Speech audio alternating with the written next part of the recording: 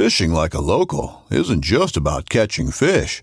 It's about connecting with the environment and the people who call it home. It's about hearing the stories and traditions that have been passed down for generations and sharing unforgettable moments with the people you meet along the way. Fishing like a local is having an experience that stays with you forever. And with Fishing Booker, you can experience it too, no matter where you are. Discover your next adventure on Fishing Booker. This upcoming concert season will be all about the boots, and Tecovas is your stop for the best in Western style. Tecovas has seasonal and limited edition offerings this spring and summer, including men's and women's boots, apparel, hats, bags, and more. All Tecovas boots are made by hand in a time-honored tradition with timeless styles that are always on trend. And Tecovas has first wear comfort with little to no break-in period. It's hard to find this level of comfort paired with this level of style. Stop by your local Tecovas store, have a complimentary drink or two, that's WCB style, and shop new styles. The smell of fresh leather and friendly staff are at your service. Many stores even have leather custom branding to make your boots truly personalized. And with regular live music and events, there's no in-store experience like it. If you can't make it into a store, just visit tecovas.com. That's TECOVAS.com. They offer free shipping on all boots, as well as free returns and exchanges, and ship right to your door. Go to tecovas.com and find your new favorite pair of boots today.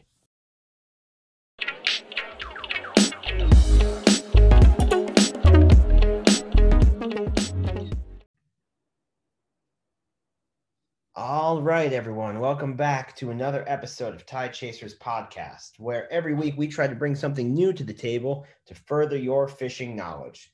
Whether you be a charter captain, a bait and tackle shop, a tackle builder like last week with Patrick Seville, a biologist, a photo or video specialist, we're just always searching for someone or something to better our angling skills. And this week, we have a special surprise, actually, because we have a new addition to the Tide Chasers family. So I will welcome in our good buddy from Real Lines Fishing Company, Tyler Wilczek. How are you, Tyler? I'm doing great, Bobby. How you doing? Good, man. It's great to have you on here. We're glad you can join our team. Absolutely. I'm super excited. You know, you guys are good friends of mine, and I've always enjoyed the show and been enjoying being a guest a couple times. So I'm glad I can be on here maybe a little bit more regularly. Right. Well, listen, so I'm not only excited to have you on this week, but I'm really excited for our guest because I've been following him on Instagram for a while. I was following his adventures in Philadelphia when I was in Philadelphia for a while, always trying to nitpick his little techniques that he's doing or his special places he was going. So without further ado, let me introduce the YouTube famous life lister from the Philadelphia area, Mr. Leo Shang from Extreme Philly Fishing. How are you, Leo? Oh, I'm doing great, man. It's a pleasure to be here on the podcast. I appreciate the opportunity, brother. Well, we are very glad to have you. Like I said, I've been following you for a while because you are quite different from normal fishermen. That's a fact, I think. Oh, yeah, I would say so. Yeah, the style of fishing that I do is definitely, not very common out there yet. Yeah. So let's not jump into that quite yet. We always start the show getting to know our guests. We want to know your background. How'd you get into fishing? What makes you do what you do? Sounds good, brother. Do you want me to do we have a time limit for this podcast? Do you want me to summarize, or can I just... It's all up to you. We usually run for like an hour. But for about an hour. If you got more to say, we're all than willing to listen. Okay. I guess for the people who are listening to the podcast right now, it would be nice for them to know that my family is actually originally from China, but I was born and raised in Brazil. So my passion for the sport of fishing really was, it was back in Brazil, right? And it wasn't really so different than other people out there, to tell the truth. We were like middle class back in the days. I used to go to school 5 days a week, and my father used to work 5 days a week. We didn't have a lot of family time, that bonding time each and every week. So weekends, it was time to fish, right? Go down to the local reservoir and just, wet some lines. And, the beauty behind it is that I guess when it comes to my family, we never really cared so much about any specific species of fish. So back in the days of the reservoir, it was just like throwing a worm out there, and go for whatever bites today. That's how the fishing started for me. That's awesome. So your family was involved at all? Mom, dad? Oh yes, my mother didn't fish until recently. You know, she kind of hopped on the wagon. Okay. But yeah, since I was a kid, it was always my dad. Got it. Um, let's talk about where you are right now, though, because you are in the city of brotherly love. You are in Philadelphia, I believe. That Correct me is if I'm wrong. that is correct. Yes, and as a matter of fact, you know, the Eagles are playing tonight, and the Phillies are playing tonight. Oh, I know we're not here to talk about that, but just a little shout out. You know, I hope they crush the Texas Crew. But yeah, no, you're right. I'm currently stationed in Philadelphia. The name of my social media platforms is Extreme Philly Fishing. And, you know, I came here originally to go to college. So back in the days, I went to Community College of Philadelphia, around the Philadelphia region. And it was a very stressful time of my life, I guess you could say, because, I mean, you know, living your own country, right? For somewhere entirely new, I didn't really know the language. I didn't know how to speak English. It was pretty hard for me to adapt to a new culture. And I guess that is, you know, that is how I kind of got involved into fishing here in the Philadelphia region, right? While going to college, it was very stressful. And I remember one day just walking, you know, in Philadelphia, you know, kind of clearing up my mind, right? And then, I mean, there was a river, you know, right in the middle of the city. And I saw someone fishing there, and that's how it started, you know? what river was that? Was that some hidden gem, or was that the good old fashioned Schuylkill? Oh yes, no, that was indeed the Schuylkill River. Yes, and actually, you know what? Fun fact of the day, man. The Schuylkill River itself, right? The name. You can correct me if I'm wrong. You can look it up, but I think it comes from the Dutch from back in the days, and it does mean the hidden river, right? Because back in the days in the 1700s, when people first came here, you know, it was all woods, right, and trees.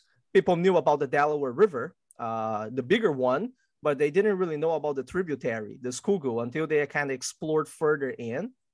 So yeah, no, it was the Schuylkill River. That was like the first river that I fished here in the United States of America. Yeah. I've lived in Philadelphia for 6 years. Oh, nice. Lived at the River Walk, River. Oh God, I can't even remember where it was. Hotel right on the Schuylkill Trail. Oh, that's I've beautiful. never cast a line in that river. I've seen people fishing it. I've seen them watch catfish, but I've never cast the line. No, bro. Yeah. You got to come back one of these days, man, and wet a line. I've you know, right into the art museum. I've seen people fish there, and I know they catch giant stripers and Yes. other giant catfish. And for some reason, I just never did it. I don't know what was wrong with me back then. But you know what, man? You're not the first one, you know, to do that kind of stuff. Many people, they walk around the Schuylkill River and they really have no idea of, like, you know, the beautiful ecosystem, right? Or the different fish species that the river has to offer. So yeah, it happens to a lot of people. They just don't think about it, right? And in particular, the Schuylkill River being like an urban river in Philadelphia, it also has, I guess, a little bit of a bad reputation. You know, some people really think that it's part of the sewage system in the city, when in reality, no, there are a lot of different species in that river. And that's Yeah, something that can really resonate with me as well, because I live out in Lancaster, so not too far away from Philly. Oh, nice. Yeah. So, you know, I kind of can get that same feeling, because a lot of the waters that we have out here either run through very heavy farm country or run through some urban areas, not as big, obviously, but, you know, they kind of get that reputation as well as maybe just being like a dead zone or really no species in there. But you're right. There can really be some hidden gems if people look hard enough and spend a lot of time there. Oh yeah, for sure. And just out of you know, fun fact of the day, Tyler, I just explored the Conestoga, the little Conestoga, just recently. Yeah, past few months. You know, caught some That's small awesome. there. Oh, it was great. Yeah, it was great. Too bad you didn't know Tyler sooner. Yeah, I was Yeah. gonna say I don't fish the little Conestoga very much, but I do fish the Conestoga all the time. I only live about 5-10 minutes away from both of them. Oh, So that's awesome. All right. Correct me if I'm wrong. Mm-hmm. You went to college for what? So initially, when I first came to the United States, I really wanted to get into the medical field. So when I was doing community college of Philadelphia, I was going more towards like a nursing kind of, you know, healthcare system type of career.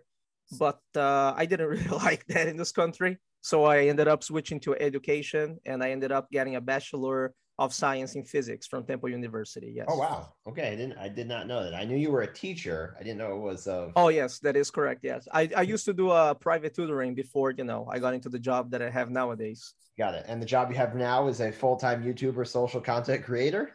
yeah, it is correct. Yes. That is, I think, the dream for many these days. I mean, you would think, right? I guess because I am a YouTuber and because I've been doing this for more than a few years, or I've been doing it for 6 years now. I guess my perspective on it is a little bit different. But no, I remember though. I know exactly what you're talking about. When I saw my friends first doing it, and I was like, oh man, like you do this job and you fish and you get paid to fish, right? And you think it's like, whoa, it's like an amazing job. But, after doing it for 6 years, though, I can tell you, Bobby, that just like other jobs in the market, there are the pros and the cons. Albeit at the end of the day, I'm very blessed and happy, though, to do what I do nowadays. Yeah. Well, that was my next question. So you wouldn't recommend it to a youngster that's starting out trying to create his own channel? That's actually a very good question. I would obviously, nowadays I'm an American citizen, right? I was born and raised in Brazil, but nowadays I'm an American citizen. I'm all about that ideology of the American dream, right? So I do have kids and younger folks coming with this question via Instagram, YouTube, all the different social media platforms every month. And I always tell them, you just follow your dreams and make sure that you work hard for them. However, at the same time, you got to have a backup plan, right? That is my recommendation. So in my case, when I first attempted, like, oh, I'm gonna become a YouTuber, it didn't pick up right away. It took 1-2 years, for me to kind of get the subscribers, the following going, post the videos. And meanwhile, I always had a backup plan. What happens if this career kind of fails, right? Well, I got my physics degree. I can always go back to tutoring and do other things, right? So nowadays, when people ask me that question, I always tell them, hey, man, go out there, try new things, right? Make sure that you devote yourself to it, work hard. But yeah, always make sure you have some contingency plans. That's the wise thing to do. Did you ever have that, what I'm going to call a viral moment, or was it just a steady growth kind of deal? Oh, no. I would say that, oh, yes, I definitely had like a viral moment back in the days. It was, it was a new job. It was a new type of environment for me. It took me a little while to kind of learn a little bit about, what it means to be a content creator, what it means to be a YouTuber, and how exactly, you get into this whole viral community, right? Like, there are things of like the YouTube algorithm or different algorithms for different social media platforms. But yeah, back in the days, like without even knowing, right? When my friends and I were doing the stuff, we kind of realized, oh man, there are some videos out there, right? That when you do this content and maybe you put certain types of thumbnails and titles, you get more views and more exposure, maybe because the platform likes to pick those videos or, because of the algorithm. So yeah, back in the days, there was a moment that, I got a lot of views on the channel. The channel grew up real fast for a little while. The sponsorships kind of started to drop in from the fishing industry. But yeah, that is like all in the past now. Now we're kind of out of that stage. Yeah, you could say. Would you say, since you got started in YouTube content creation, compared then to now, would you say how much has it changed? How much is it more difficult than it was before? I think we definitely see a lot more content out there on YouTube. So I'm just kind of curious how you've seen that evolve over time. Oh, for sure, Tyler. Absolutely. That's a very good question, by the way. It is a different ball game nowadays if you want to become a YouTuber versus back in the days. Because, it is not just about videos going viral back in the days, but there was a certain time during YouTube where a lot of fishing channels were just going viral. People kind of picked up on the outdoors and the fishing and the cooking, and all the combination of all those things. So yeah, like back in the days when I first started, for example, right? I'm going to mention a few other YouTubers here. I remember, for example, certain members of the Guggen Squad like Andrew Flair or John B. having only like 15 to 20,000 subscribers. And at that time, that was like, whoa, dude, that's like a big fishing YouTuber, you know? That was the time that my friend One Rod, aka Mike Shell, started his YouTube. He was gaining traction. For you to have an idea, you know, Jim Jensen, right? The Fluke Master, he was in the game already. Black Tip H was very small. Lunkers TV didn't exist back then. I don't mean to offend anyone here, but just saying the facts, you know, Lunker TV didn't exist then. He just started his YouTube channel, like 1,200, 2,000 subscribers. So yeah, back then it was a different ball game because the opportunities, right? When you start a channel and there's less competition, less content, right? It was a better, I would say, you know, a better opportunity for you to grow your channel. Nowadays, it's oversaturated with content out there. People only have so much time. So yeah, obviously you have to take in consideration all the competition, right? And, you know, every YouTuber goes, as I like to say, every YouTuber goes a different way, right? So yeah, whatever works for you at the end of the day. Sure. Yeah, I think that makes a lot of sense because actually, you know, when I was thinking back this week, I realized that one of the first ways that I kind of got introduced to yourself and your channel was through some of the collaborations you did with Tim Galati. I know he was one of the first kind of fishing YouTubers that I really started to pick up on and watch a lot because he did things that were pretty similar to some of my styles of fishing back then. So that's kind of where I first got introduced to you. And, you know, like you said, a lot has changed with the YouTube game since the two of you were working together. Oh, yeah, for sure, man, for sure. And yeah, shout out to Tim Galati, man. He's still in the game nowadays, you know, still grinding the videos out there, doing some foraging, some fishing. So yeah, no, I'm very glad to hear that, Tyler. That's good, man. I mean, you're doing something right because you have, last time I vetted you, you have 180,000 YouTube followers. I know you said a lot of that comes from when you were first starting up and that surge in the beginning, but what do you think makes a good YouTube video? Well, I'm not going to tell you what I think a good YouTube video because I have no idea. I like your videos. I watch your videos, but there's some videos, you know, you watch them and you go, this is just silliness, right? So what do you... Well, no, it's a tough question. It's a tough question, Bobby, for sure. You know, like I said, every YouTuber has his or her own style when it comes to fishing, filming, and editing.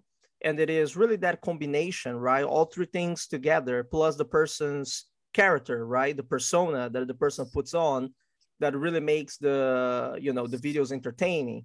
So, I mean, some people, for example, they like to focus more on the filming and the editing. Like John B does an amazing job when it comes to that. My friend One Rod in particular, he likes to focus a little bit more on his persona and just being entertaining.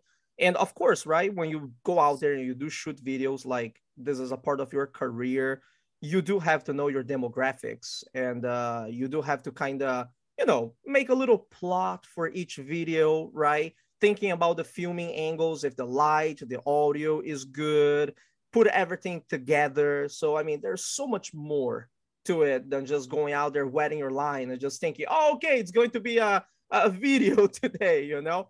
No, there's a whole thing that you need to put together so that when people are watching your video on the YouTube platform, it goes smooth for them. The plot kind of makes sense.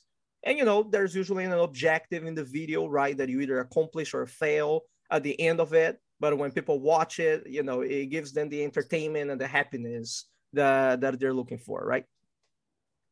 All right, I have two more questions on YouTube, and then I want to move on because I really want to get into life listing. Absolutely, sounds good. I want to know how often you shoot a video and it just, you look back at it and you just go, why? Why did I not do this? Why did I not do that?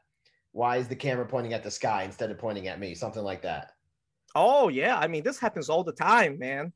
You know, I mean, in terms of technical mistakes or just going out there and not doing something that you feel later, oh, man, I was supposed, you know, I should have done that.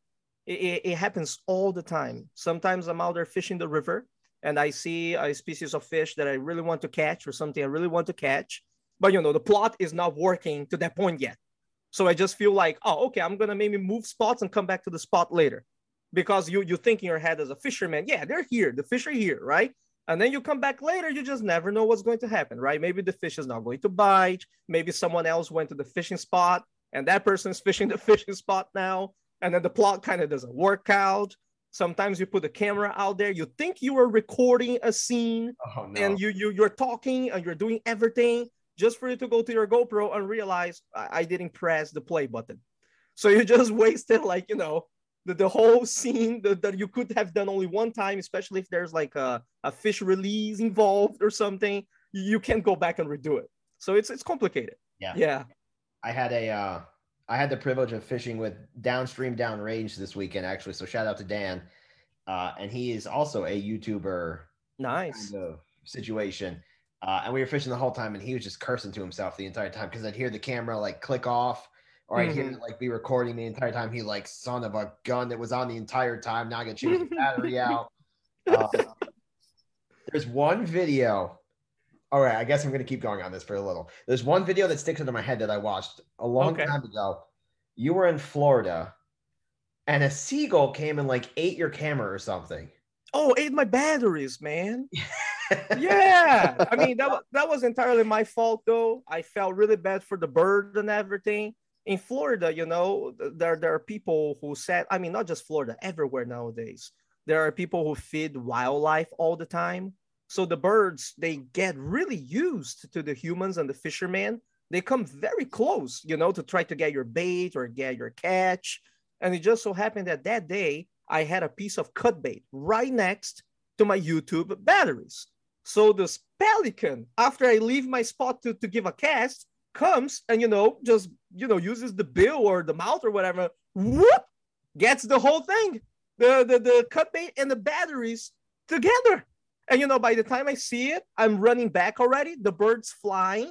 He flies all the way to the middle of the inlet, and he realizes, oh, man, something's wrong with his cut bait, with his food, right? So the bird just throws up like, boop, all my batteries in the middle of the inlet. And I was just like, well, okay, now I'm done, right? I mean, I can't finish the video for today because I need the batteries.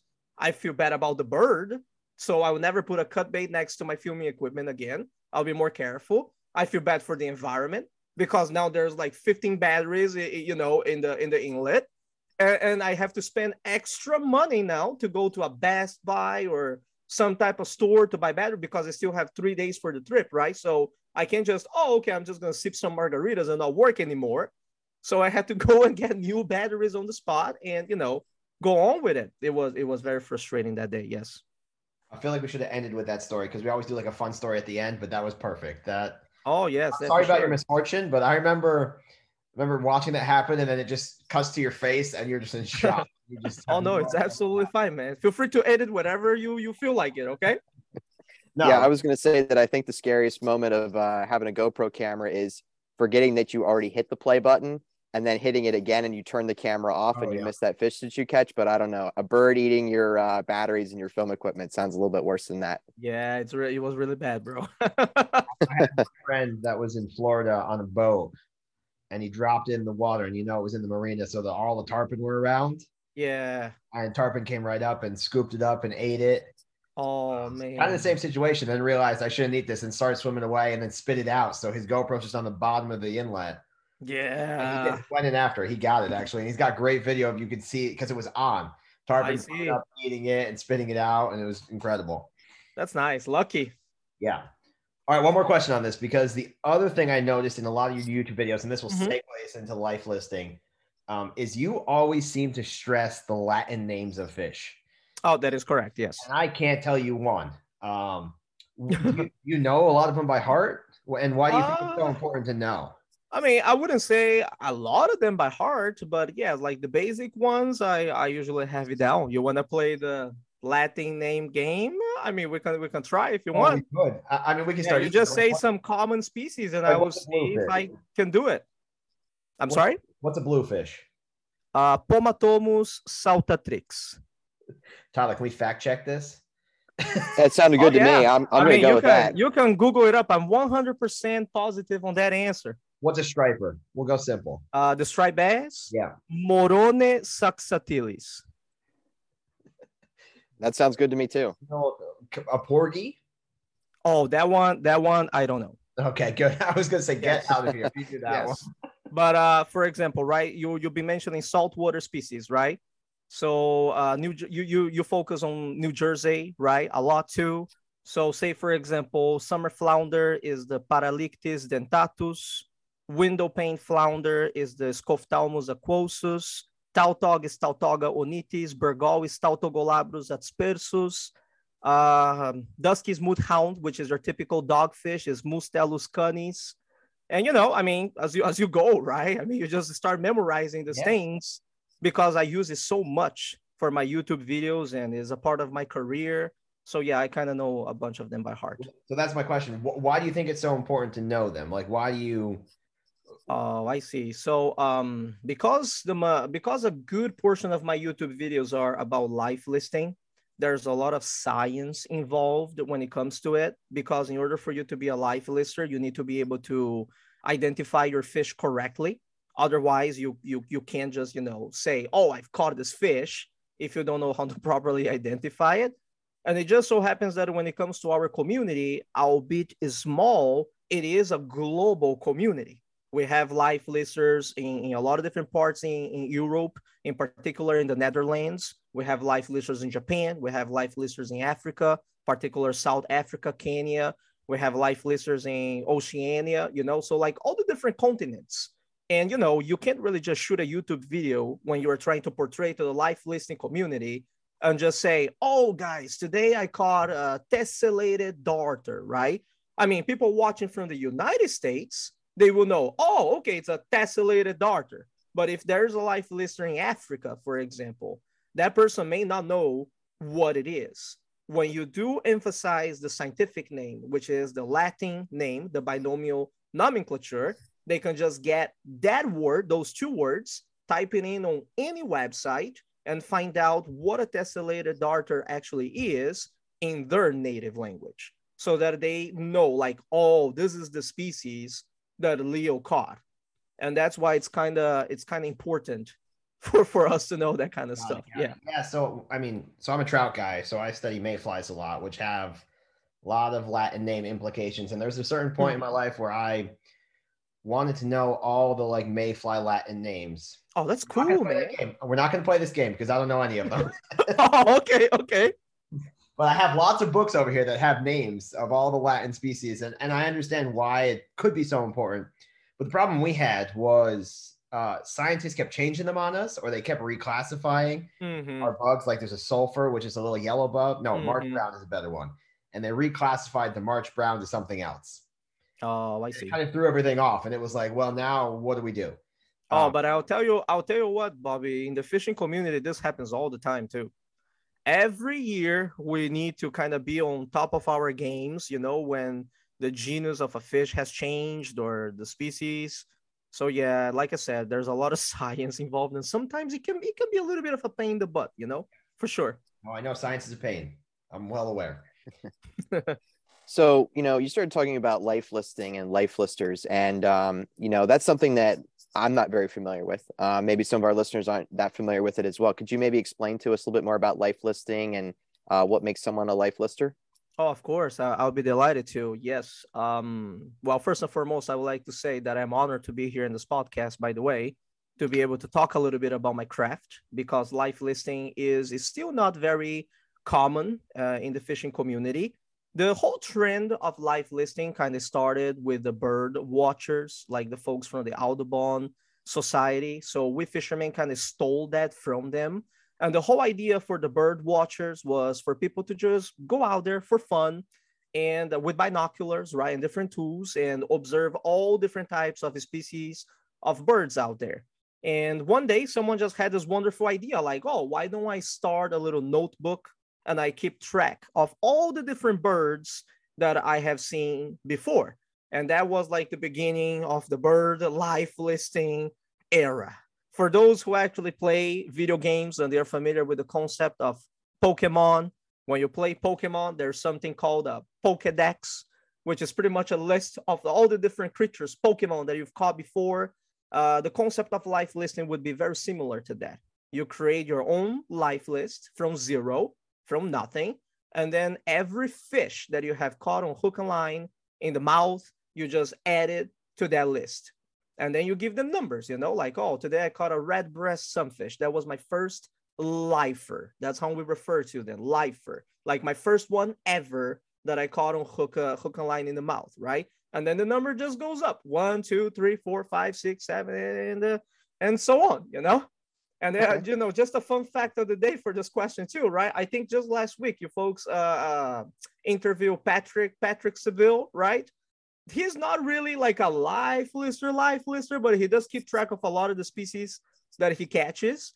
So, you know, when he goes out there and he tells people, yeah, I've caught like 650 plus, I think it's like 680 or something, different species, right? That's pretty much what we life listers do. Yeah. We constantly go out there to different areas, you know, different states, different countries, and try to find anything that we have not caught before to add it to our list.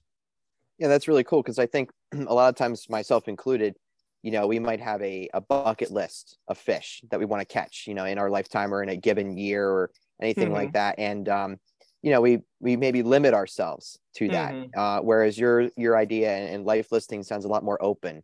You know, it sounds like whether that was the intended species or not, you know, it's still really cool that we were able to cross that off, you know, the list or add it to the list, I guess I should say. And it's more all encompassing, I guess, is kind of what I'm hearing you describe. I'm with you. I'm with you on that, Tyler. You got the perfect idea right there. Yeah. The interesting thing here is, though, right, if I ask Tyler what his bucket list fish are, if I ask a normal guest what their bucket list fish are, it's usually like 50-pound striper or red. Oh, fish, yeah. Cubera snapper. What would be your bucket list? Because I'm guessing it would be smaller species. Oh, yeah. That is true. I mean, if you study the ichthyofauna of the United States, right, meaning all the different species that we have available, it just so happens that the majority of the species, they are very, very tiny. And a lot of those species, they just don't grow, you know, like very, very big at all. We're talking about different types. Well, okay, let me just put it this way, okay? These are the species of fish that the regular fishing community, in particular the saltwater community, usually refer to as bait, shiners, minnows, which is just a general terminology, right? But if you go there and you look at their patterns and you look at their colorations and everything, you will come to realize, oh, there's actually a lot of them, different ones. So I guess the beautiful thing about being a life lister, like Tyler emphasized, is that you are really open-minded when it comes to the ecosystems that you hit when you go out there fishing. And for us, it really doesn't matter, you know, the size, the colors, right? The species per se. It is more like we understand that every species out there is unique and every species has its own role in nature. And we just go out there targeting all of them, right? So for us life listers, usually like bucket list fish, right, are always a species that we have never encountered or caught before. As far as it is something that we've never caught, any life lister will be happy to say like, oh, okay, I want to target this one next. So it's usually like that. What's next on your list? Better question. Do you plan your trips based on species or just location? For me, it is more like location nowadays. Back in the days, it was more species. Life listing is a very expensive type of niche for sure, especially nowadays when, you know, prices of everything are going up. So I always need to think about the airfare. I need to think about the lodging. And back in the days, I didn't have to worry so much about these things. So I always thought, okay, man, I want to go target that fish. I'm just going to travel all the way there and do it.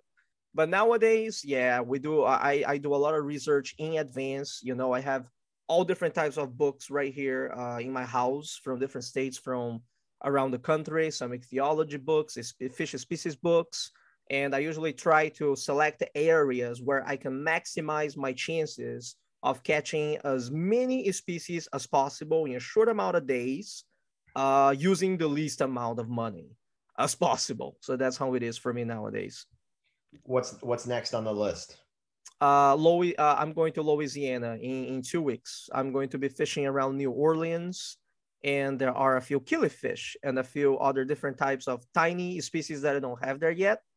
So yeah, I'm actually surprised if folks are not laughing and stuff, because this is the time usually when people really laugh at this. No, well, that you just segued right into my next question, because I know I sent you a list of things, but one of the ones on here is, how the hell do you catch killie? in the past, with the hook and line. I use small stuff in my cancer research. I use microliter size volumes. Are you using micro size hooks? Oh yeah, no, for sure. Yes, when you get into the live listing, we call it micro fishing, is a big part of the game. And when I say micro fishing, I don't want people to misunderstand. Okay, when you go out there and you catch a 5-6 inch bluegill or a 5-6 inch green sunfish, for a lot of anglers it is small, right? So they're usually like, "Hey, I'm micro fishing today." That's not what I'm talking about. Okay, when you get into the live listing and you really go for the micro fishing, we are talking more about the species whose range is in the, between 2 to 3 to 4 inches, right? Not to mention that those species in particular, they don't tend to grow above that size. So we do need gear that is very specialized for microfishing. And I mean, Bobby, you being a fly angler, fly fisherman, right? You're probably familiar with size 30 hooks that you use for dry flies, for example. So we use size 30 hooks to catch like killifish, just that we buy them specialized from Japan, right? They're called Tanago hooks. And we buy them specialized from Japan. They come bare with no bait. There's no fly on it. So it's very interesting, especially if you have fat fingers, like I do. It's very difficult sometimes for you to put a tiny piece of bait on the thing and just, put it right in front of the fish and make sure you didn't spook that fish yet, because you were kind of like a giant for that fish, and be able to catch the fish. So yeah, there's a whole art behind it, and it is not always easy. So this weekend when I was fishing, I was actually with Kwa and Dan again. There was blue-winged olives hatching, which are usually somewhere between size 18 to 24. Okay. And this weekend they were like size 22s. And that's when I say, nope, not happening. We're done fishing. Can't see it. I can't touch it. I put on 7X, which is very, very thin line. And it's just like, you cast it out as far as you can. And I'm just looking at nothing. I have no idea what's happening. So I can't even imagine what you're doing. And you're using spin rods mostly? I mean, how do you cast a size 30 hook, which by the way, I've never seen or never used because that's way too small. Yes. So it depends on the technique that you're using for the day. If you need actually a longer reach when it comes to the microfishing, there are the telescopic rods and special made rods called Tenkara rods that you can just tie the line to it and just cast it out there. The majority of times when people are microfishing for live listing, they're actually able to see the fish in front of them. So for example, when you are around the creek and you are on land or even waiting and the fish is kind of like very close to you, so you can just drop your very thin line with just like a split shot, the smallest split shot that you can find for the current that is there, and drop the hook just right in front of the fish and just hopefully entice it to bite. That's usually how it is. Although I do have to say that I've done some crazy things when it comes to live listing in the past. So I don't recommend other live listers to do it, but I have tied size 30 hooks in creeks and just cast it out there like I'm drop shotting with a little tiny piece of bait. And yeah, caught shiners and even caught lifers, right? Species I never caught before. But yeah, that's a very dangerous game because you don't see anything and anything can get your little hook. And if you do hook even like a bluegill, okay, your hook is going to be gone. Yeah, so it is a very dangerous game. Yeah. I'm just picturing you getting spooled by a bluegill right now while you're out there trying to catch some of those. How do you go ahead, Tyler? Oh, okay. I was just gonna say, I'm assuming, having never fished any of this type of gear before, I'm assuming what you're using is pretty sensitive because those bites, while I know some of those shiners can be a little on the aggressive side, I'm assuming that it's still a pretty light bite when compared to most of the game fish that we're maybe used to. So do you find it still pretty sensitive enough for you that you can really feel what's going on with your hook and you still get a little bit of a fight going on, or maybe you can describe that for us? Actually, you know what? That's a very good question. When it comes to live listing, in particular microfishing for smaller species of fish, I really think that we live listers, we don't really expect to get a fight out of a tiny fish. our adrenaline really comes from the moment that you land the fish, you see the fish, and you're just like, whoa, I never caught this before. And because it is a part of your craft, right? It's kind of into you already. That adrenaline pumps in and you start shaking because you realize I've just added something new to my Pokedex. But that being said, yeah, you do need gear that is very specialized for that. So I use an ultralight setup. I use one of the most expensive rods in the market. As a matter of fact, when it comes to spin rods for ultralight, it's called the Daiwa Kage.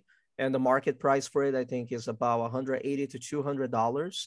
But it's the only one right now in the American market that has what is called a solid tip technology, meaning that the tip of the rod is actually solid, and that gives you great sensitivity, even for tiny shiners, that if you just put your line down there, 2 to 4 pound test line, little split shot, even if it is a tiny shiner, like 2-inch, and the thing kind of bites on your line, yeah, you can actually feel the sensation on the tip of a rod.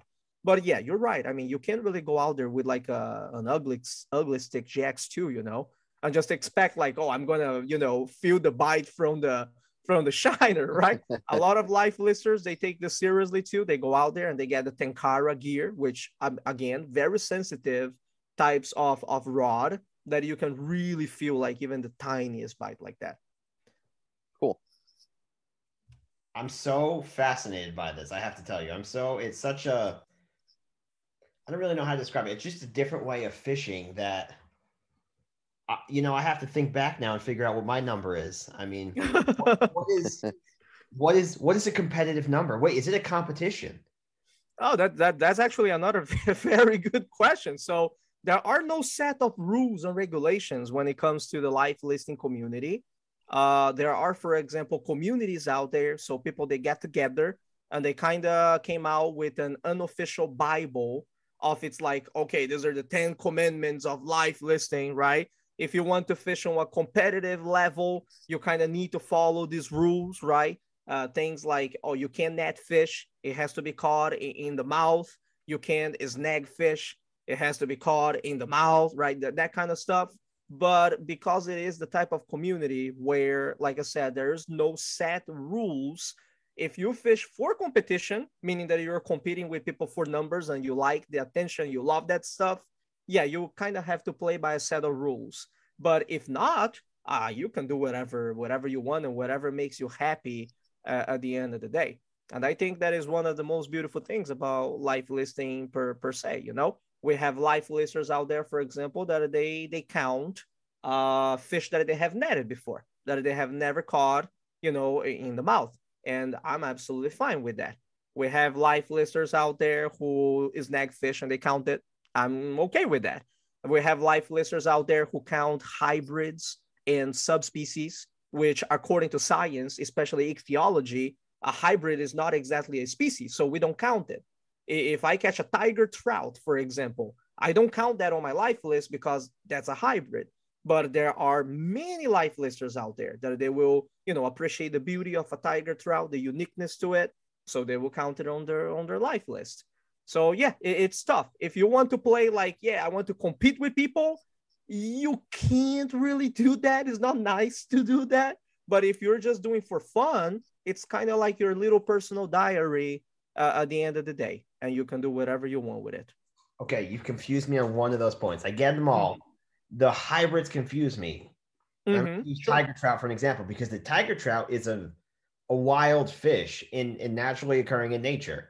Now, Sure. Narrow, of course, and we introduce them ourselves, but you can go to a wild trout stream that has brook trout and brown trout, and you can catch a tiger trout. Sure. That still would not count because it's a hybrid. That is correct. Just because from the science itself, like from zoology itself and ichthyology, the study of fishes, they just don't take, scientists, they just don't take the hybrids to be a species per se. So, when we have the binomial nomenclature, right, with the genus and the species, the tiger trout would be Salvelinus fontinalis cross Salmotruta, right? Because it is the brook trout and the brown trout. It's a cross between the two of them. We only count fish that have, genus and species. So like a rainbow trout on Coryncus micis, right? We count that. A brown trout, Salmotruta, we count that. brook trout, Salvelinus fontinalis, we count that. But when it's like a hybrid, yeah, we don't count it. Yeah.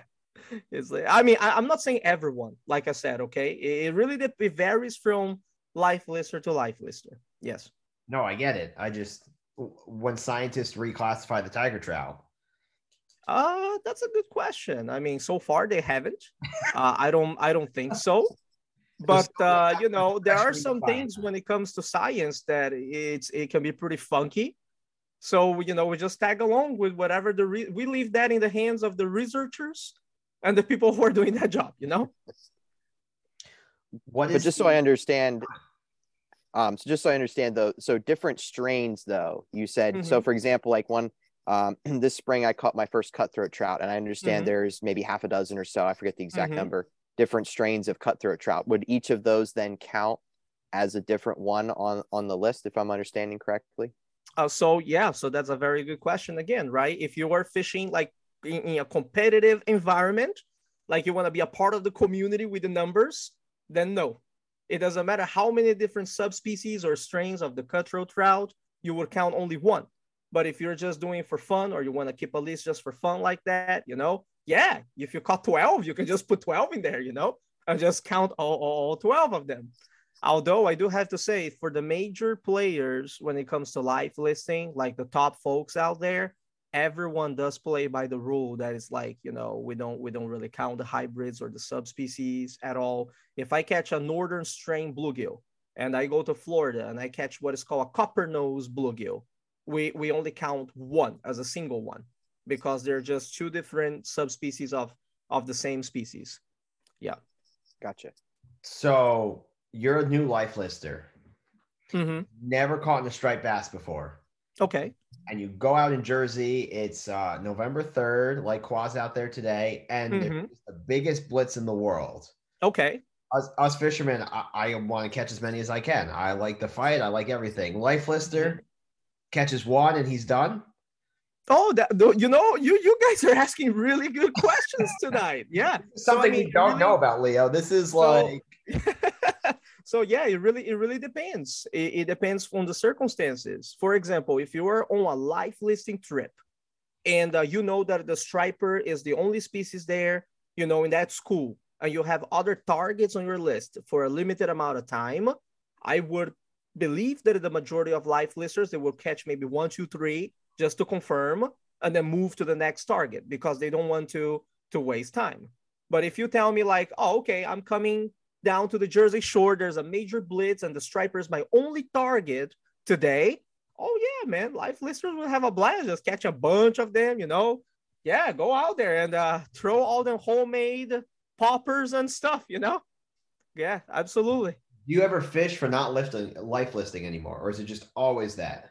Oh no, I fish for not life listing all the time. Yeah, some days I just feel like doing something that is not life listing.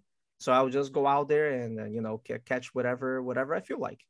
I feel like going down to Jersey right now to catch saltwater fish, you know, even though I got the majority of them already. Yeah.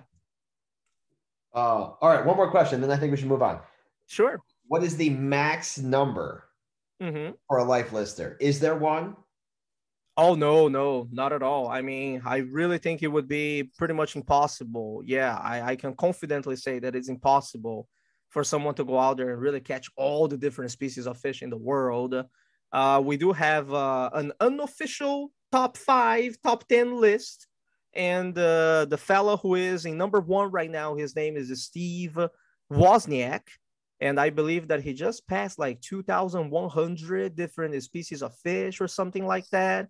And then probably we have about 5 or 6 people in the, I mean, I haven't really been following the rankings, but we probably have 5 or 6 people who have surpassed 1,000. I know that there's one fella, Eli, Obsessive Angling on Instagram. He has passed 1,600 for sure. There's another one called Kenneth Said Musky Bait. He has passed 1,000. There's an old fella from Canada, George, passed 1,000. So yeah, those are like the big players though, you know? The people who really went to a lot of different countries, different states, and they're doing all the traveling and the live listing. And while they're there, we are down here, you know? Yeah, I'm together with the crew who is like, it's still not 500 yet. Yeah, I think one thing that I just wanted to kind of say that really Mhm. stood out to me about life listing that you were talking about, because you started off this conversation saying that, you know, most people wouldn't understand about the thrill of catching a new type of a shiner or a keely fish, Mhm. but and then you went on to say about what really resonates with you is the beauty of some of these fish, and I can kind of speak to that as well, because I know there's a stream that I like to go hiking near, not far away from where I live, and certain times of the year I'll see I believe they are greenside darters or rainbow darters, one of the two, swimming around in full color, the oranges, blues, the greens, and they are perhaps one of the most beautiful fish I've seen in fresh water. Now, I can't say that I've ever thought about going and trying to catch them before, but you know, sometimes, kind of like what you said, the most beautiful things that we can see when we're on the water come in small sizes. They don't necessarily have to be the biggest, most giant fish that's swimming around. That's very well said, Tyler. I Leo, appreciate it. you need that spot. Have you caught in a green-sided darter before? Oh yeah, Eteostoma blenioides. I've added that one already. Yes. Unreal. So I did a proper vetting of you, so I can tell you like your underwear size, but I know you sit at 398 if I'm correct. That is correct. Where does that put you in this rankings? But also, I want to know, where is this magical rankings? Where do we find this? Oh yeah, actually that's yeah, okay. So there are two websites out there on the internet that where people really have this kind of unofficial rankings. I say unofficial because a lot of people, they have already passed those numbers on those websites, but they just haven't had the time to update them. One is called specieshunters.com. That is like more like an European website that has the Netherlands live listing crew, but there are a lot of Americans in there too. Luke Offguard is one of the 1,000 plus crew dudes, and he is there, and he lists all his 1,000 plus species on that website. And then there is another website out there called rawfish.com, which is another community. And yeah, they also have like the rankings, you know, and you know, it's one of those websites that is more like a forum, but everyone has a profile page, and in your profile page you can add the photos of all the different species that you've caught before, and then the owners of the websites kind of turn all the profiles into kind of database, so you have a little search box and you can just search bluegill, and then it pops up there all the different people who have caught bluegill, you know, all the entries. So those are like that is like one way that we keep track of who has caught what. And you know, within the live listing community, there are like this concept of trophy catches too. It's not the saltwater fisherman trophy striper concept. It is the concept of, for example, I've caught this fish and nobody else in the community has encountered or caught this fish. So the live lister feels really good about it, you know. Or another time, it is a very rare catch, a species that is very hard to catch by hook and line, and very few people in the entire world have caught it. So there are these things in the live listing community too, you know, not all species are equal. There's a certain favoritism, you know, towards certain species because they're either harder to catch or hard to find. And that's all included, you know, in the list out there, the rankings. So I just typed in specieshunters.com. Mm-hmm. And 398 would put you in the top 20 based on this. Oh yes, but I tell you what though, that's not like all the live listers in the community though. It's only that crew. Right. Yeah. Yep. But I didn't even think about it because I wanted to click on this just so I could see how this breaks down. They break it down by everything. There's 2022. There's all time. There's unique species. There's one that's caught on the fly, near and dear to my heart. Mm-hmm. Yeah. I don't know what a globetrotter is. Yeah, actually, me neither. Came through the ice. That's cool. Yeah. Wow. But you know what? I'll tell you, the fly category would suit you really well, man. I have a friend in Connecticut, Rowan Little, city fly fisherman, I think, or something like that. Yeah. He does live listing, but he only counts the species that he has caught on his fly setup. So he's like a fly fisherman live lister. And he does a real good job. Yeah. Sounds really cool. Here is at 150, and I don't think I'm anywhere near that. Don't. Yeah, it's all right. Don't feel too bad about it, man. 99.9% of anglers, I'm telling you, this is real. This is facts. 99.9% of anglers, they don't catch really more than like 20, 30 species in their lifetime. And if you sum up all the anglers in the entire world and did the math, I actually read that in some book out there, one of these days.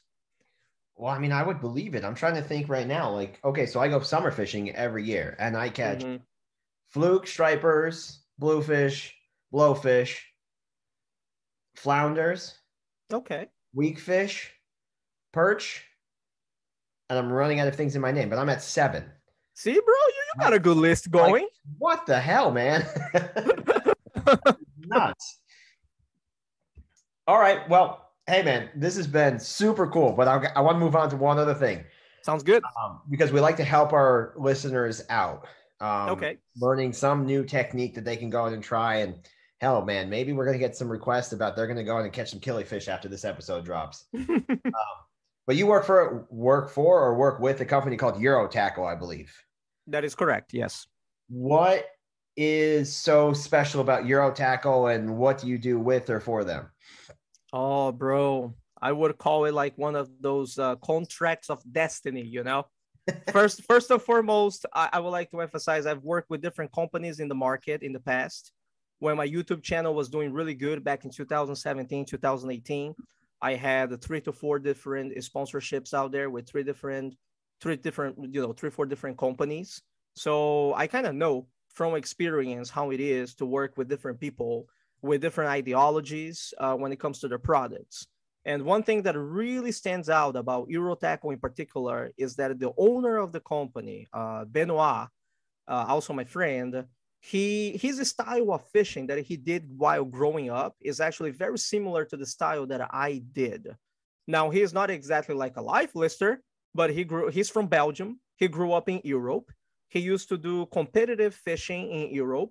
Actually, it's called match fishing over there, where people line up the canals and they use very light tackle on like long poles, like telescopic style, bamboo style poles, to catch different type of rough or coarse fish, as they call in Europe, like like a rudd or a bream. Like if you're thinking the American version, if you have ever seen a golden shiner, that people use for bait, they catch those things over there. So that was the first thing that got me really involved with this company, right? When they reached out to me and they said, man, well, I want to work together with you. I was like, heck yeah, let's do it, I mean, because the ideology is there. And, he did these competitions for a little while, catching all different species of fish. And then he moved on in Europe to something that is called street fishing, which is something that resonates with me a lot too. That would be the equivalent of urban fishing here in the United States of America.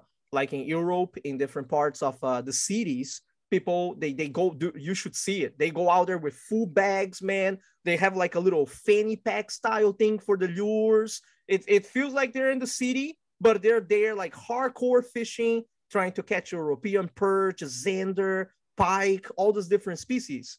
And that's how the brand really, really came to be, He fell in love with that stuff over there, using lures to catch, different species of fish. And he wanted to bring that culture to the United States of America. So that's how the Euro Tackle brand was born. I've been working with this company for a few years now. And, we specialize in lures that are towards the ultralight, the finesse community, like light tackle fishing. Nowadays, there's this new fever going on for ultralight bait casters that they call the bait finesse system. So we specialize for very tiny, light lures, and soft plastics and hard baits, just for these people to do kind of like multi-species. Yeah. Interesting. So we're talking small lures, but we're not talking size 30.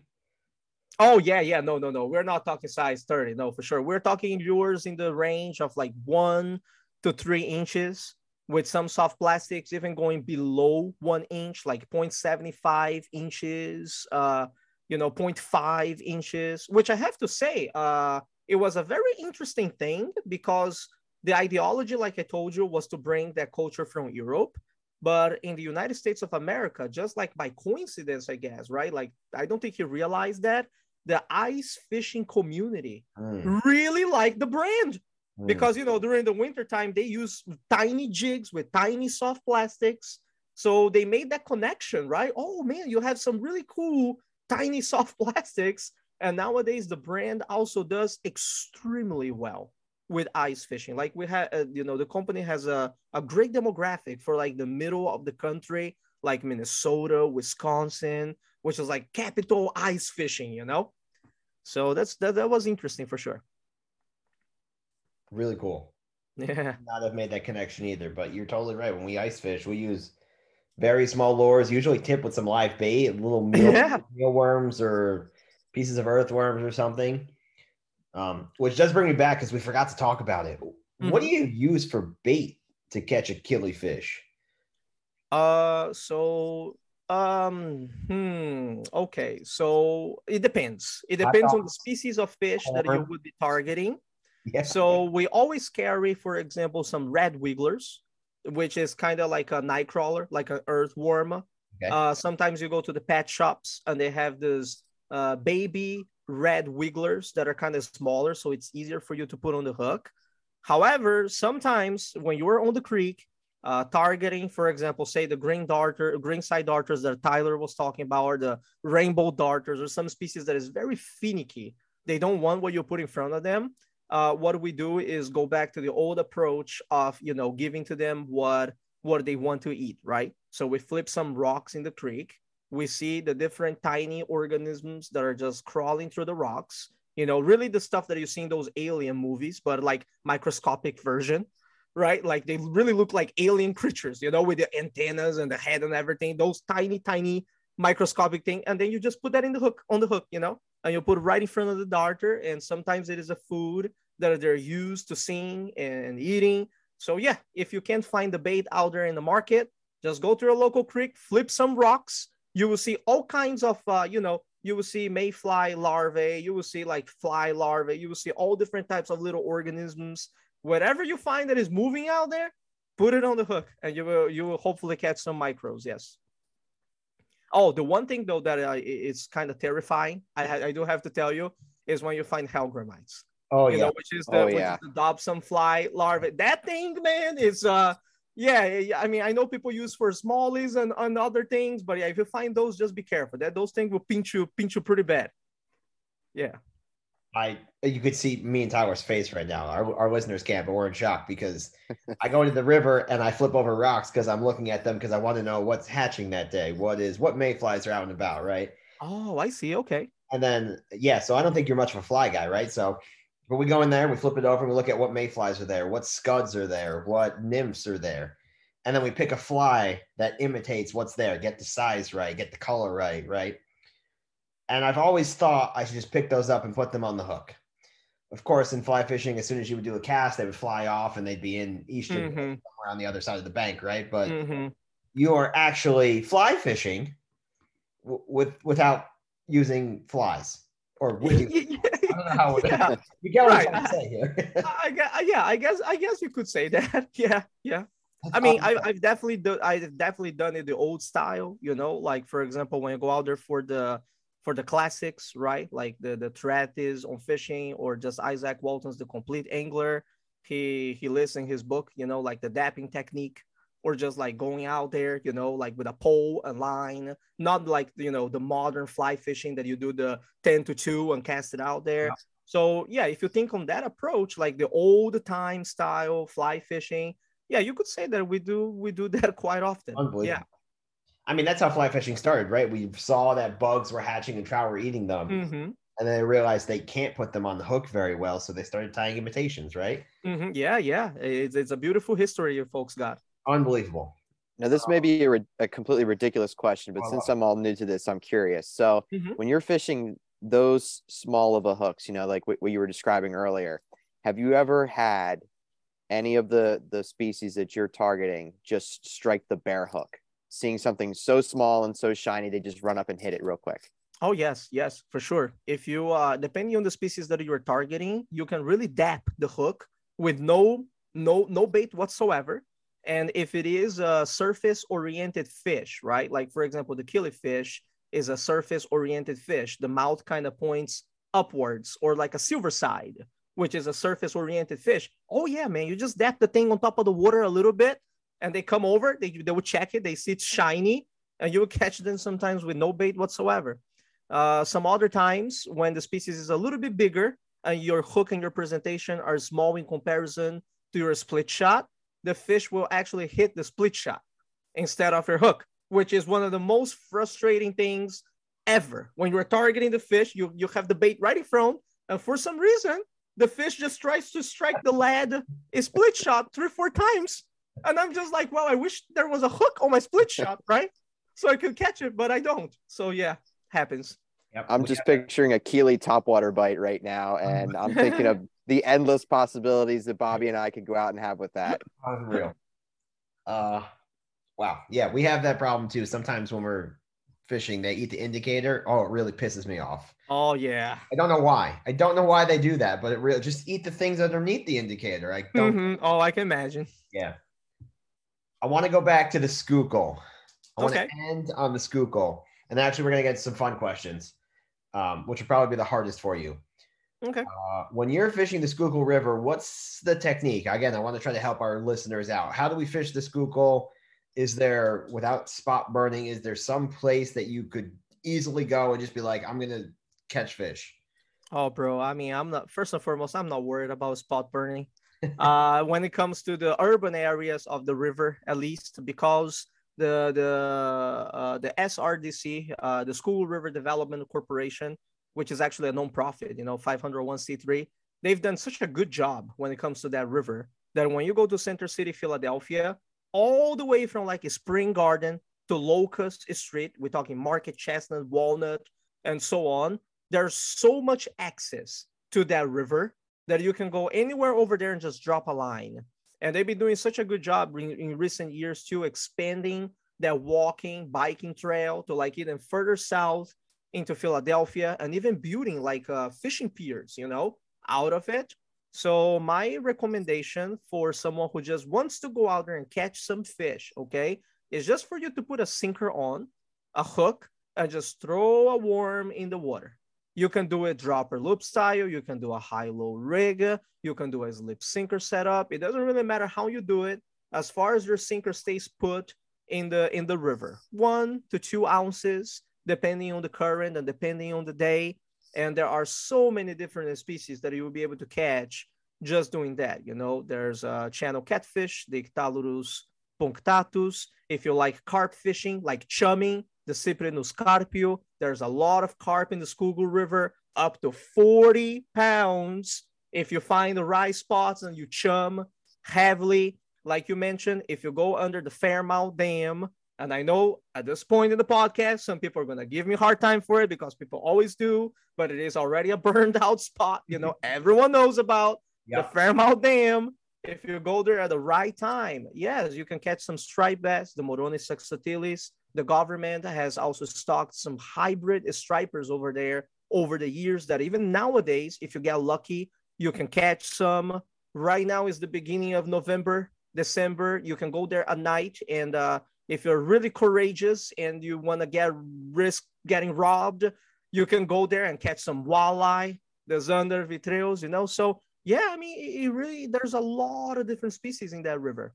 The key idea though is that, yeah, you need to get out of your couch and just go out there and cast a line, And I mean, now it's a little bit late in the year too, but in recent years, the flathead catfish population, right, the Pilodictis olivaris, has exploded in the river. So tidal and non-tidal portions, you can catch some big flatheads. Sea Fishing knows all about that. You can go out there and, catch some northern snakehead. Nowadays, the Shana argus, the population, I mean, okay, I would not say happy or not happy about that. I don't want to take a stance on that. But the population is exploding nowadays too. And earlier this year, I was right under the dam, and we caught a few, like owner of Eurotackle and I, Ben and I, we were just throwing like little plastics under the dams. They come over, they snack on it, you set the hook. So it's a lot of fun. All different types of sunfish. We have a migration for white perch the Moroni americana during the spring and summer and fall. So you can go there and catch perch. There's yellow perch, the Perca flavescens. There's different types of sunfish like the bluegill, Lepomis macrocerus, pumpkin seed, Lepomis gibosus, green sunfish, Lepomis cyanellus. So yeah, you can just go out there and there's a lot of different species. Oh, and I forgot the most annoying one for the majority of anglers, right? The American eel, the Anguilla rostrata. That's the one that you really don't want to catch because it's going to mess up with your line, But there's a lot in the river too. I am actually glad that you mentioned flathead catfish and northern snakehead, because this question had just popped into my mind a minute or two before. So, those are two species that for us here in Pennsylvania, within the last decade or so, they've been showing up in more waters that they were not in previously. Flathead catfish have kind of been embraced by the government and the angling community, whereas northern snakeheads, there's still very much this polarized divide. So I guess my question is, for life listers, for a species that would maybe be considered invasive, like let's say northern snakeheads in these waters, if you were to catch one and trying to add that to your life list, does it need to be a native species? Or if it is considered to be invasive to those waters, does that still count towards your life list? Okay. Yeah, no, that's good. Yes, it varies from life lister to life lister. It really depends on your morals and ethics at the end of the day when it comes to the practice of life listing. So for example, right, I'm just going to use Florida as an example because Florida is, oh man, they messed up the native ecosystem. They're so bad. The aquarium dudes released so many pets over there. And then the government came in and they stocked peacock bass over there to try to get rid of invasives. So they stocked an invasive to get rid of invasives. So I'm just going to use Florida as an example, okay? If you go down to Florida as a life lister, the stuff is like paradise. There are so many different types of invasive species down there, cichlids that you can only find in Africa, right? And you can go down there and punch your numbers up real quick. So for example, personally speaking, if I go somewhere where the population is already established and it is like a big open body of water, like a big canal or something like that, and I catch it, yes, I will add it on my life list. But if, for example, we are talking about going to a private little community pond that is small and there is just one population of cichlids over there that someone released, like the Jack Dempsey or, some other stuff like that, personally, I would not add it to my life list because that feels to me like I'm fishing out of like a fishbowl kind of thing, but it varies from life list to life list. So for example, I don't think Steve Wozniak would be mad if I said this in this podcast because he makes he talks about this example himself, but the number one top life lister in the world, right? Which I respect the fella, I would like to emphasize. He has, for example, in the past, asked people to put a fish in a bucket, like, in a hatchery. And he just went to the bucket, caught it on hook and line, and he added to his life list, just like that. So it really depends on the person at the end of the day. Some people, they're like, yeah, I'm cool with that. Some people are like, I'm not so cool with that, right? Some people, yeah, they have no problem adding any invasives to their life list. Some other people are like, yeah, I'm not a big fan, right? At the end of the day, we just have to respect everyone's decisions. I do make fun of Stephen Wozniak for that example a lot, but I would like to emphasize again, I do respect him, because he is high up there. Sure, so that absolutely. Is my take. That is my take on this question. Yes. Okay, cool. Well, I appreciate you sharing your perspective on that. So I was in Philadelphia when they made the connection from the South Street Bridge over to Walnut Street, that new bridge that they put in. So I was at the Riverloft. I found the USB from the Riverloft, so I can remember the name. But under there, they have this shed-like thing, which they have pictures of all the species you can catch. And the number one thing that's on there is the good old-fashioned American eel. Oh, wait a moment, dude. Are you talking about the little house that is kind of under the Walnut Street? It's right under Walnut Street, yeah. So that's where dude, I was a part of that, bro. Oh, you were? Oh, okay. Yeah. There's a sign on there. I'm sorry. Please continue. Yeah. No, that was kind of where I was going with it. There's just it's incredible how many people walk by that and they go, there's all these things in this river. And then it's even crazier when there is somebody actually fishing, because you could see all the weird looks from like everyone that's walking by going like, oh yeah. what is going on? The question I have for you Mm-hmm. is, because I've seen it before, but a lot of people actually eat fish out of that river. Oh, yes. I've seen them. They catch them. They put them in a ShopRite bag, which may or may not exist anymore in this world, but they're plastic ShopRite bag, and they take it home and they cut it up. Would you recommend, or have you eaten out of the Schuylkill? So that's actually a very, once again, a very good question. I know I'm repeating myself a lot tonight, but you folks have been punching amazing questions over here. Fish consumption is a tough topic, and it is really tough to talk to people about it in Philadelphia too. The Schuylkill River is a tributary of the Delaware River. It's part of the Delaware River system. And, you know, in particular, this area that you were talking about is the tidal is Schuylkill River, right below the Fairmount Dam. Yep. So, I mean, if you know a little bit about the history of the city of brotherly love, you know that there was an industrial bloom in the 1800s. It really picked around the end of the 1800s. And the water was so polluted back then because they didn't have regulations for, you know, for all the different factories and businesses just dumping things in the river. It was so bad that by the beginning of the 1900s, people were dying of typhoid fever here in Philadelphia. I mean, the water was just not potable at all. I think it wasn't until the beginning of the 1900s, up to 1905, that the Philadelphia Water Department started to add chlorine to our water to really make it potable for us to drink. But the good thing about this is that since the beginning of the 1900s, the Philadelphia Water Department, together with other nonprofit organizations, they have been gathering a lot of funds to clean up the river. Now, cleaning up a river, especially one that is so big, right? We're talking about open water environment. It takes a lot of time and it takes a lot of effort. And that's why nowadays, even nowadays, if you just go to the Pennsylvania Fish and Boat Commission website, which is the organization here in Pennsylvania who takes care of all the stuff, they have fish consumption guidelines and fish consumption advisories. So for example, for the Schuylkill River, if you go online and you check the information there, they will tell you for certain species of fish to have a restricted amount of meat in ounces per month. And for some other species of fish, to not have it at all. And they do that because they're worried, obviously, that people are going to eat those fish. And those fish, they have heavy metals, PCBs, which is polychlorinated biphenyls, which accumulate in their meat that are going to get into you when you eat the meat, and it's going to accumulate in your body, which is not good for you because of heavy metal toxicity. And in case of the PCBs, you know, you can even, you know, help with the production of carcinogens in the future. So yeah, I do not recommend people to eat a lot of species from the Schuylkill River, but not all of them.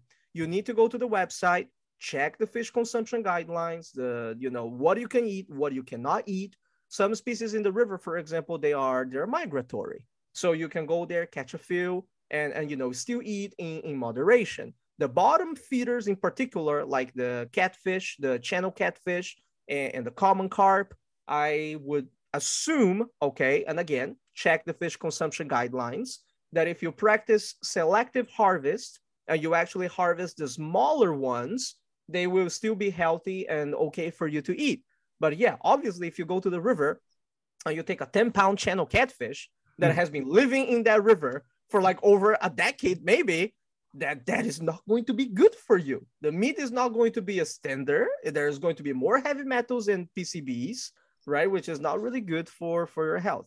So once again, I'm going to conclude by saying, don't poison your own family and don't poison yourself unknowingly. Definitely go out and seek information before harvesting anything in the Philadelphia area. I love your guidelines, but I have to ask you, because you avoided the question. Have you eaten anything out of the Schuylkill River? Oh, yes.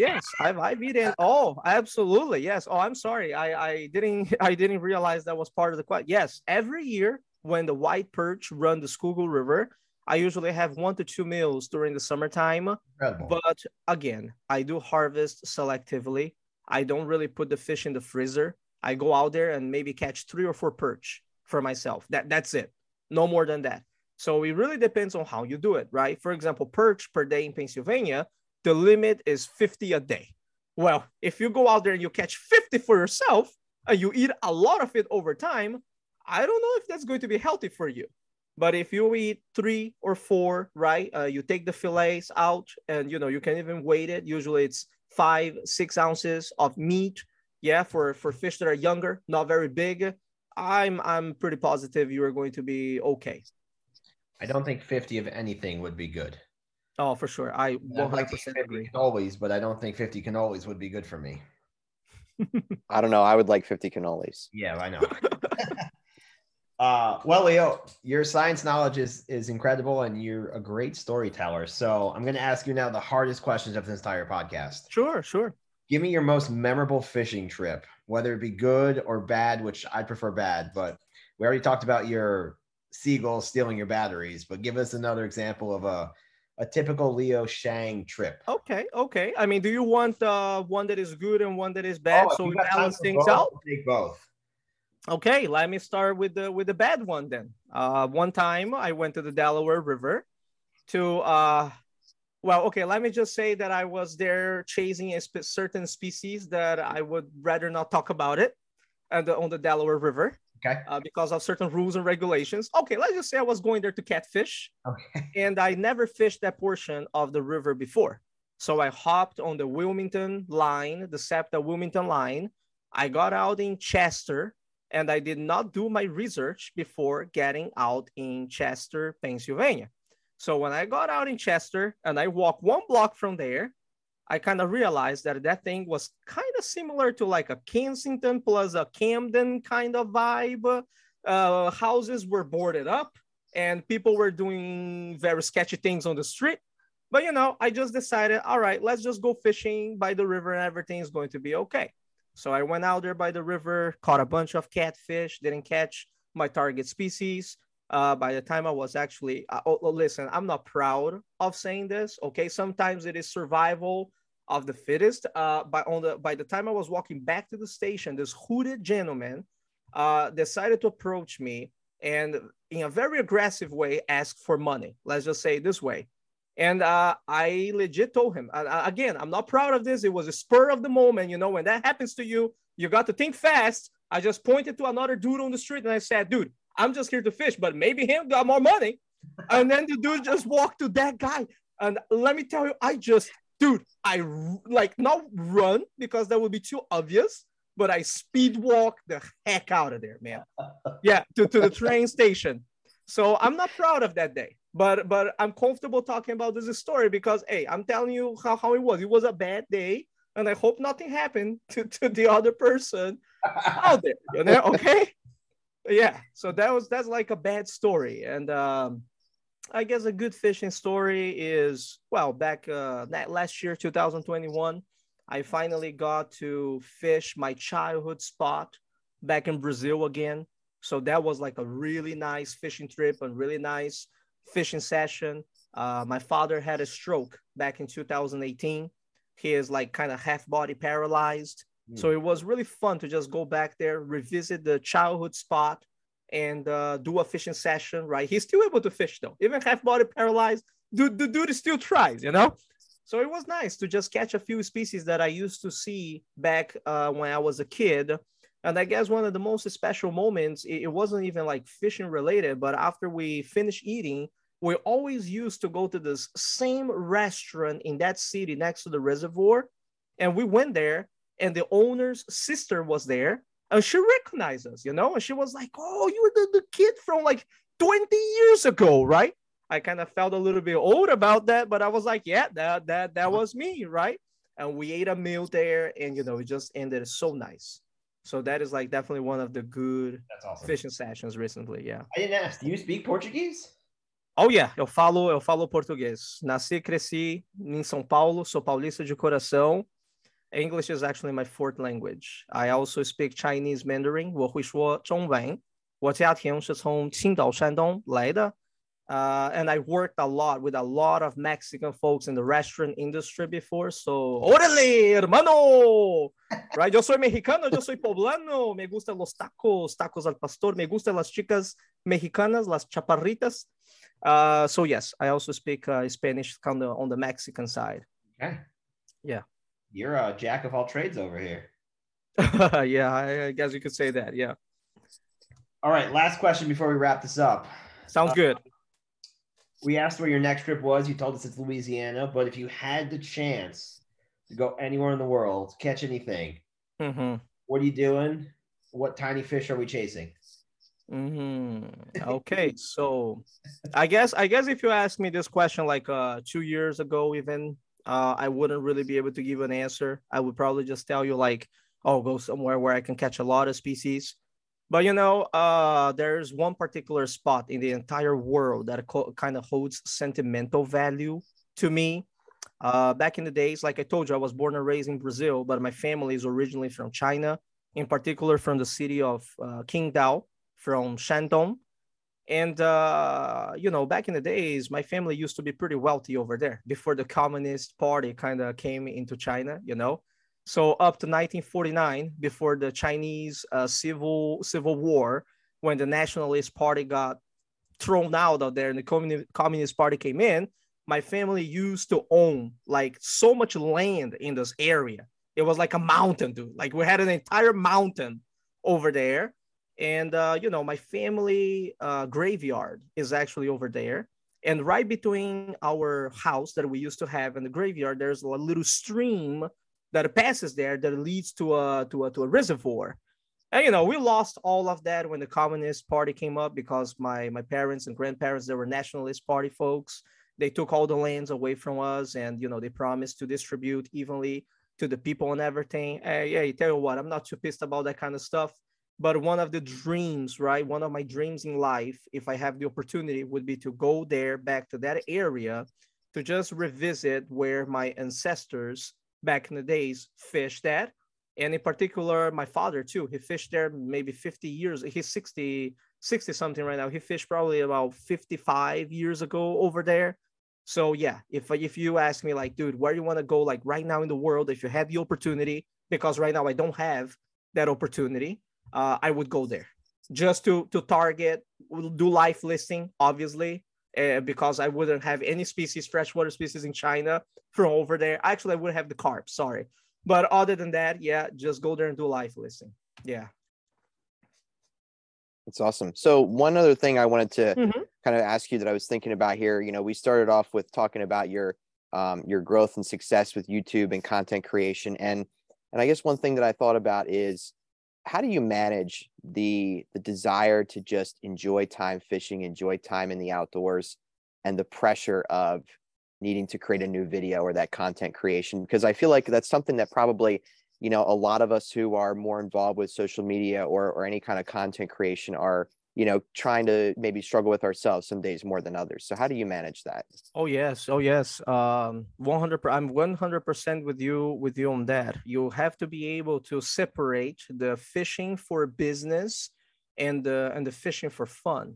And it took me a good few years of doing this career, like being a content creator, to really figure out like, how do I handle, like how exactly do I balance things so that I don't really get burned out at the end of the day. So the process that I use nowadays usually is that I have two different processes. The first process is I go out there with the mentality, I am going to shoot a YouTube video for today.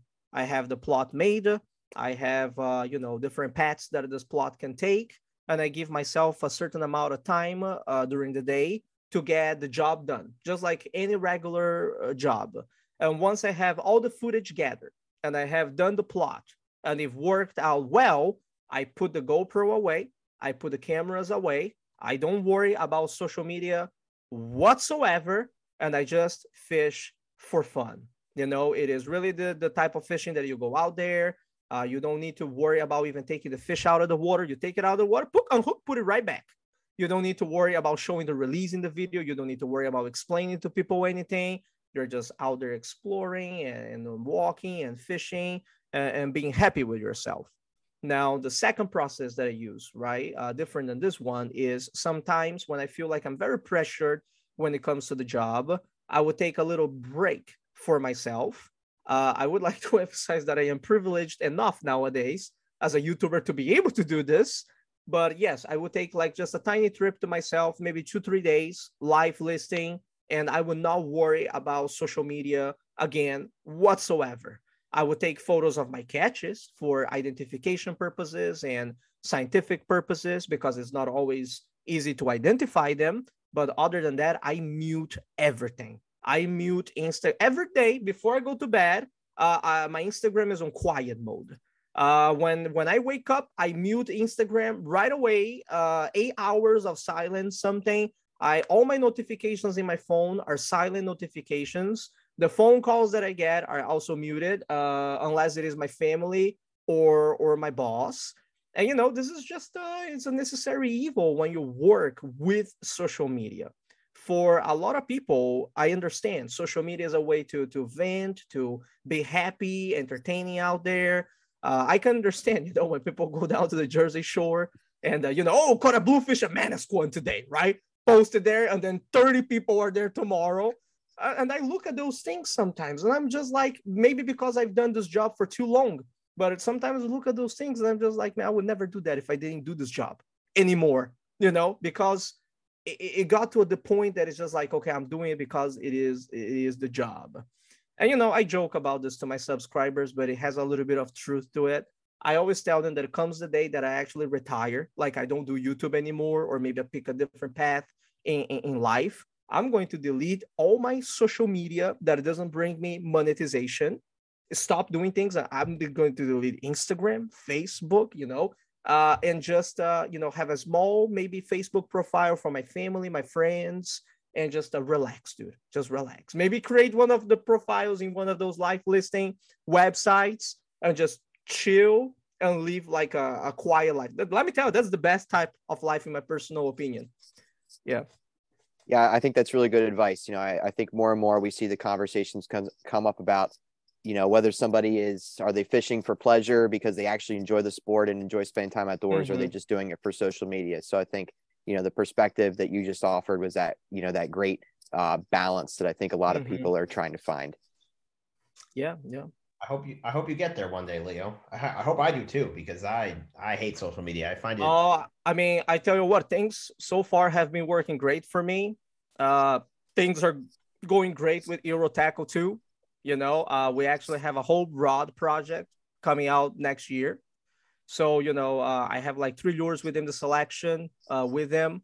So, I mean, in terms of monetary gains, right, and financial stability, thankfully the job is doing well. I don't need to worry too much about that, which, it relieves a lot of my stress. Now, when it comes to just like the content creation and things like that, I still enjoy it. I still enjoy it a lot, filming and fishing and editing. I think I'm going to be doing this for a good while. Yeah, I mean, I really truly like this job. So I'm very lucky to be able to tell people, yeah, like I'm a content creator on YouTube, Yep. No, that's awesome. We look forward to watching them. Last question for you, but it's not really a question because we're going to wrap this up. So sure. You've been shining this whole time, but this really is your moment to shine. So let listeners know where to find you, how to get into contact with you, and plug all those sponsors that you want to shout out right now. Oh, I see. Okay. So, people can just look me up on different social media platforms with the name Extreme Philly Fishing. I actually have a Facebook page, Extreme Philly Fishing, Instagram page, Extreme Philly Fishing, YouTube, Extreme Philly Fishing. I am known in the community as the Dink Master. So, look up Dink Master. I'm there too. Maybe I'm going to start a TikTok account in the future to make Gen Z happy. You never know. And as for sponsors, I really only have one nowadays. I would like to give a big thank you to Benoit Venuvenhova, the owner of the Euro Tackle Company. I've been working with him for a while, and he was the one person back in the days, who, I mean, I didn't really tell you in this live stream, but we worked for a little while in 2016, 17, and then we stopped working together because I got fed up with all the sponsorships and the corporate life and things like that. And this is when I really need to give him a big shout out, because he was the one who reached out to me with another business opportunity. And since I partner up with Eurotackle, we came out with like 3 different lures, that are part of my soft plastic collection within it. Like I said, we got a rod project coming out next year, the EPF Ultralight rod. So yes, these opportunities would have not come if he really didn't reach out to me, So I have to thank him a lot for that. And obviously, got to thank the fan base, man. Always got to thank the fan base who are out there live listening, watching, doing all the fishing, right? And got to thank you folks too, right, for running the podcast over here and having this great opportunity to just talk about my personal, my career, and live listing. I know that Kwa is not here. Hey, Kwa, if you're watching this right now, and Dan, if you're watching this right now, all the fights that we had in the past, all under the water, okay? I don't even care about those things anymore, all right? I mean, I don't even remember what it was about, all right? Saltwater community stuff, probably, but I'm glad to hear Kwa, Dan, Bobby, Tyler, and I think the other person was named Lee that you folks are doing a good job here at the podcast, okay? I appreciate it. I hope you folks keep growing and continue doing what you're doing. Well, thank you, Leo. Yeah, we like I told you in the beginning of this thing just kind of snowballed for us, and it's been a lot of fun. We've met a lot of people. It's even cooler when we get those messages that we actually help somebody catch a fish somewhere or some special fish. I'm really looking forward to the one where somebody tells me they caught a killie on light tackle with the size W hook. It's going to happen. So, but I just want to thank you again for being a guest today. You have been what I consider a class act, my friend. Oh, dude, I would like to thank you again. I would like your opinions, just all fantastic, and we really appreciate you coming on. Yeah, thank you very much. I really appreciate it. I definitely gained a lot of new perspectives on life listing. Gave me a lot to think about with that. Oh, awesome, bro. I appreciate it. Yeah, this has been something completely different, Monty Python, and now for something completely different, and I love it. It's been a pleasure, Leo. Okay, so have a good night. Again, we really appreciate you being on here, and we wish you all the best and all the success and everything you do. And I'll look forward to that next YouTube video or the new tackle and rods that are coming out from Eurotackle. Likewise, bro. Peace out, man. All right, man. Take care. Tight line. All right, take care. Oh, before I conclude, I guess I should say, because I always forget, if you do like what you hear on this podcast, please give us a follow on all your social media platforms. We are Tide Chasers. That's Tide_Chasers. Give us a follow on Instagram, Facebook, all the podcast platforms again. If there's something you want to hear or something you like, give us a shout out. Let us know what's going on. Something you want to hear in the future. And with that, I wish everyone a good day or a good evening, and tight lines, everyone. Tight lines, everybody.